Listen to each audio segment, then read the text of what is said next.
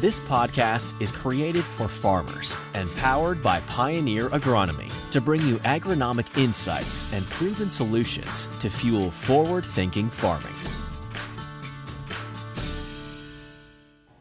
It's July 7th, 2020, and you're listening to the Pioneer Agronomy Podcast. Today we will discuss mid-season crop status and considerations moving into mid-July.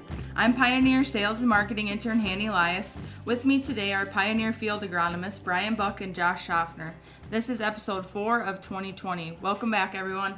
Yeah, it's good to be back on the air following a couple hot weeks here, putting on quite a few GDUs, and crops keeps pushing along. So, Hannah, I think just to get started today, we'll probably hop right into a GDU update. I think a lot of people are curious where we actually sit following some pretty hot weeks. Yeah, so from Rochester, Minnesota, our total GDUs for the growing season of 2020, we've accumulated about 1,100 GDUs, which is 128 GDUs above our average. So for the past 20 days, we've been pushing out about a leaf every 2 days, which is pretty impressive. It's really good.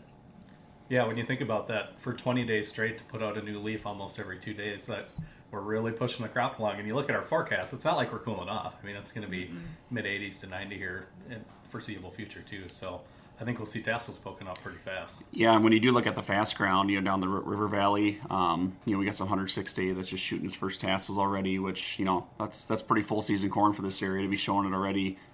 It's progressing fast, and it looks like that's going to continue, which, kicking off the month of July, that's kind of what we want to get. It's a big GDU time, and I always hate falling behind the first half of July, and I think it's a good thing for us. Yeah, and as we're moving through the halfway mark of our growing season, Josh, what do you think that we're looking at for the rest of the growing season? Yeah, as we enter the midway point, I think overall we're in a really good spot. Planting dates are in our favor. It did seem like, even though we were planted early, maybe things weren't progressing as fast as our producers, customers, even ourselves thought it should be. Now you kind of fast forward. We were concerned getting to the 4th of July, we're not going to be that close to tassel, and voila, we're starting to see a few, just starting to show on the fast ground, a lot of flag leaves starting to show. Crop progress, I couldn't be happier. We do got some pockets that will need some moisture here with this heat, especially kind of along the Minnesota-Iowa border. As you come north, we had some big rains, but overall we're sitting good. And then soybean maturity-wise, same type of deal. We're planted early, they're progressing good. Some 30-inch rows are really close to canopy. From that standpoint of getting them this far along and getting canopy and having, in some cases a couple months here to harvest sun and fill grain, it should put us in a good spot. Yeah, definitely. And Brian, as we get into mid-July, what should we be worried about or preparing for? I think overall, as you do look at our crop, it's a pretty good looking crop overall. So then that's what are some things that can take yield away, and what can we do to actually control some of those? And fungicide to me is one of the biggest in corn and soybeans. We'll touch on corn a little more in depth here in a bit, but just some highlights on soybeans. I was getting some questions yesterday.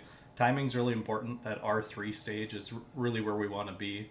The beans I was in yesterday were kind of in that beginning R2 stage, so 7 to 10 days or 7 to 14 days, I would expect those to be in that R3. Just to give you an idea on yield, the difference between an R3 application and an R1 is, on average, they were looking around 3.7 bushel at R3 and only 2.3 at R1. So it is a little bit more of an advantage to get into that R3 window and hit it at the right time for beans. Definitely. And so now that we're talking about pushing out, a leaf every 2 days, we're starting to think about fungicide and for tassel and things. What do growers need to consider for their mid-season fungicide applications? Yeah, I think, Brian and I, we always kind of go through a checklist, and we briefly mentioned this at the beginning of the show around where we're sitting GDUs. I always like to really evaluate where we're sitting compared to average of GDUs as we come into fungicide season.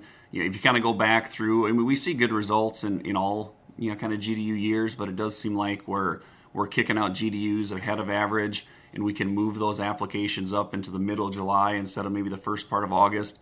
It does give us a lot more time to take advantage of that plant health, and we're keeping the plants healthy during some of the longest days of the year during grain fill, which is important. So I always like to do a GDU evaluation before we make decisions on corn, and kind of where we're sitting right now, this is kind of, for me, the perfect scenario when I think about fungicide and where we're sitting GDU-wise.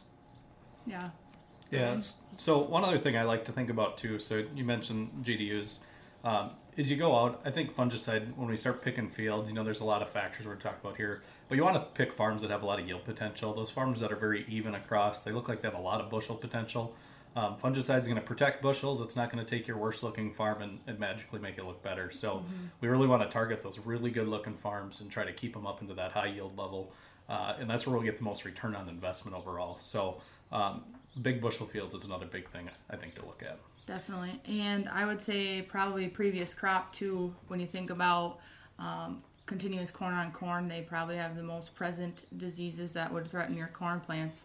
Obviously other previous crops are super important too, but just keeping an eye on that corn on corn ground, and maybe potentially some corn on sod. Have you seen some effects of some high pressure fields with that? Yeah, corn following sod, especially if they're using some pen pack manure, something that's got a lot of corn stalk bales or something that's kind of spread out there across the top, worked in. It can be an overlooked. It's kind of a low percentage scenario, but it is a scenario you don't want to overlook. Sometimes your heaviest northern corn leaf blight pressure follows a situation like that. It can be a little scary, and it makes sense. If you ever want to see disease, just go find a row of corn stalk bales along the corn and walk in 100 feet next to it. You'll find every disease under the sun around those corn stalk bales. Yeah, so we talked about so far GDUs, big bushels, corn on corn is being some primary areas. Another thing is, as we go out and scout, if you have the diseases present, I think that's a good tool also, to start thinking, do I need to spray? One rule of thumb I've had, I look back to years we've had, like, say, a bad northern corn leaf blight year. If you go out this time of year right before tassel or at tassel and you're finding a lesion on every 3 to 4 plants, it doesn't look like much when you're in the field, but that can expand really quick. So if you have a hybrid that's rated moderate or a little bit lower than moderate on the scale, and you're finding a little bit of pressure, that's a good time to pull the trigger and spray also to really protect against that disease. Brian, you and I got an awesome time-lapse video of that happening from a few years back. We should dig through the archives and tweet that out. It's quite a visualization of how fast it can progress. I think it's, you think about it, it's exponential growth. Every 10 to 14 days, it resporulates and grows. So, I mean, you can go from one lesion to 10 to 100 just like that. So when you're seeing it early, it's present. If the environment's conducive, it can grow quick. Yep. And Brian, when we go out and Hannah, when we talk to producers, the hybrid list of which hybrid should we target, shouldn't target, it's not the top of our list. I put it towards the end. I like those other factors first. But when you do look at your hybrids, look at your northern corn leaf blight score, look at your gray leaf spot score. Usually when we go look at responses at the end of the season, when we get harvest results in, the larger responders tends to follow. The lower the scores of those, the bigger the response. So just reviewing those to know, like, hey, where do I got some hybrids that are higher risk? Are they maybe on a corn-on-corn situation? Those are things to look at. And usually, like us, we have a lot of good data to help support that. So don't be shy to reach out to one of us or your Pioneer sales rep to go through the hybrids that you got planned on your operation this year. I think, one other smaller category we talk about sometimes is harvest plan. So you think about a year like this, we're progressing early. If you have a lot of acres to cover in the fall and X amount you're not going to get to till really late, there's a big opportunity, I think, on overall plant intactness and plant health to spray those acres that are going to be last. Really make sure you're efficient when going through with the combine.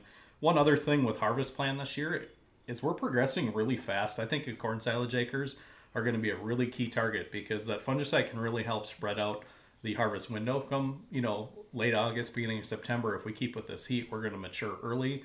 The days are hotter when we mature, and we can lose that moisture really quick. So fungicide will help hold that overall plant moisture at that time of year a little bit. It's not going to make it perfect, right? But it's going to make that window bigger and give you a chance to get into the right moisture. Yeah, buying yourself an extra, maybe 2 or 3 days don't sound like a lot, but when you look at the importance of hitting a moisture on feed, you take that through the cows through the next whole year, that's a big deal. So it's a good call out, Brian. Definitely. And harvest plan, Brian. So I think the corn silage thing was big. One other thing I just want to mention before we move past this is tar spot. If we do see it, fungicide is a good responder overall on tar spot. So keep that in mind. If we see it, we'll message out very in the area a lot about it, but we just want to call that out too. Yep. Yeah, it'll be really prompt. So Josh and Brian, can you give us an update on bugs? I know I've seen some super severe armyworm damage down by Mankato area, but what have you guys been seeing? Yeah, just my quick, update on the bugs. A lot of leaf hoppers in the alfalfa. I see a lot of them spraying, but sweeping last week. We're seeing a lot of immature nymphs. So it says they've been here a while. They've been reproducing, and maybe not surprised by that. The other thing, I did see my first thistle caterpillar damage in the soybeans. They were actually already fed and then left. I was chasing a butterfly that I thought was a painted lady butterfly with my sweep net the other day, running through the ditch. So somebody saw me, some goofy guy with a Pioneer net chasing something down the ditch. That was me. Brian, what are you seeing for bugs? Overall, it's been pretty calm. I think we got to keep a close eye on corn rootworm pressure. Just it's a good time of year to go out and dig and see if we did have any corn on corn acres or corn on soybean acres that aren't protected by a trait or insecticide are worth looking at. Just to make sure we're not getting any extended diapause. Definitely. So you can find the shows at Periscope live broadcast, and you can replay it on Periscope or at podcast.pioneer.com. You can subscribe via iTunes. You can find Josh on Twitter. I'm at Josh Hoffner. And I am at FarmerBuck1. And I am Farmer_Han_. That's a wrap for episode 4 of 2020. The show was recorded in Goodhue, Minnesota. It is produced by Josh Hoffner and Brian Buck. Thanks for listening.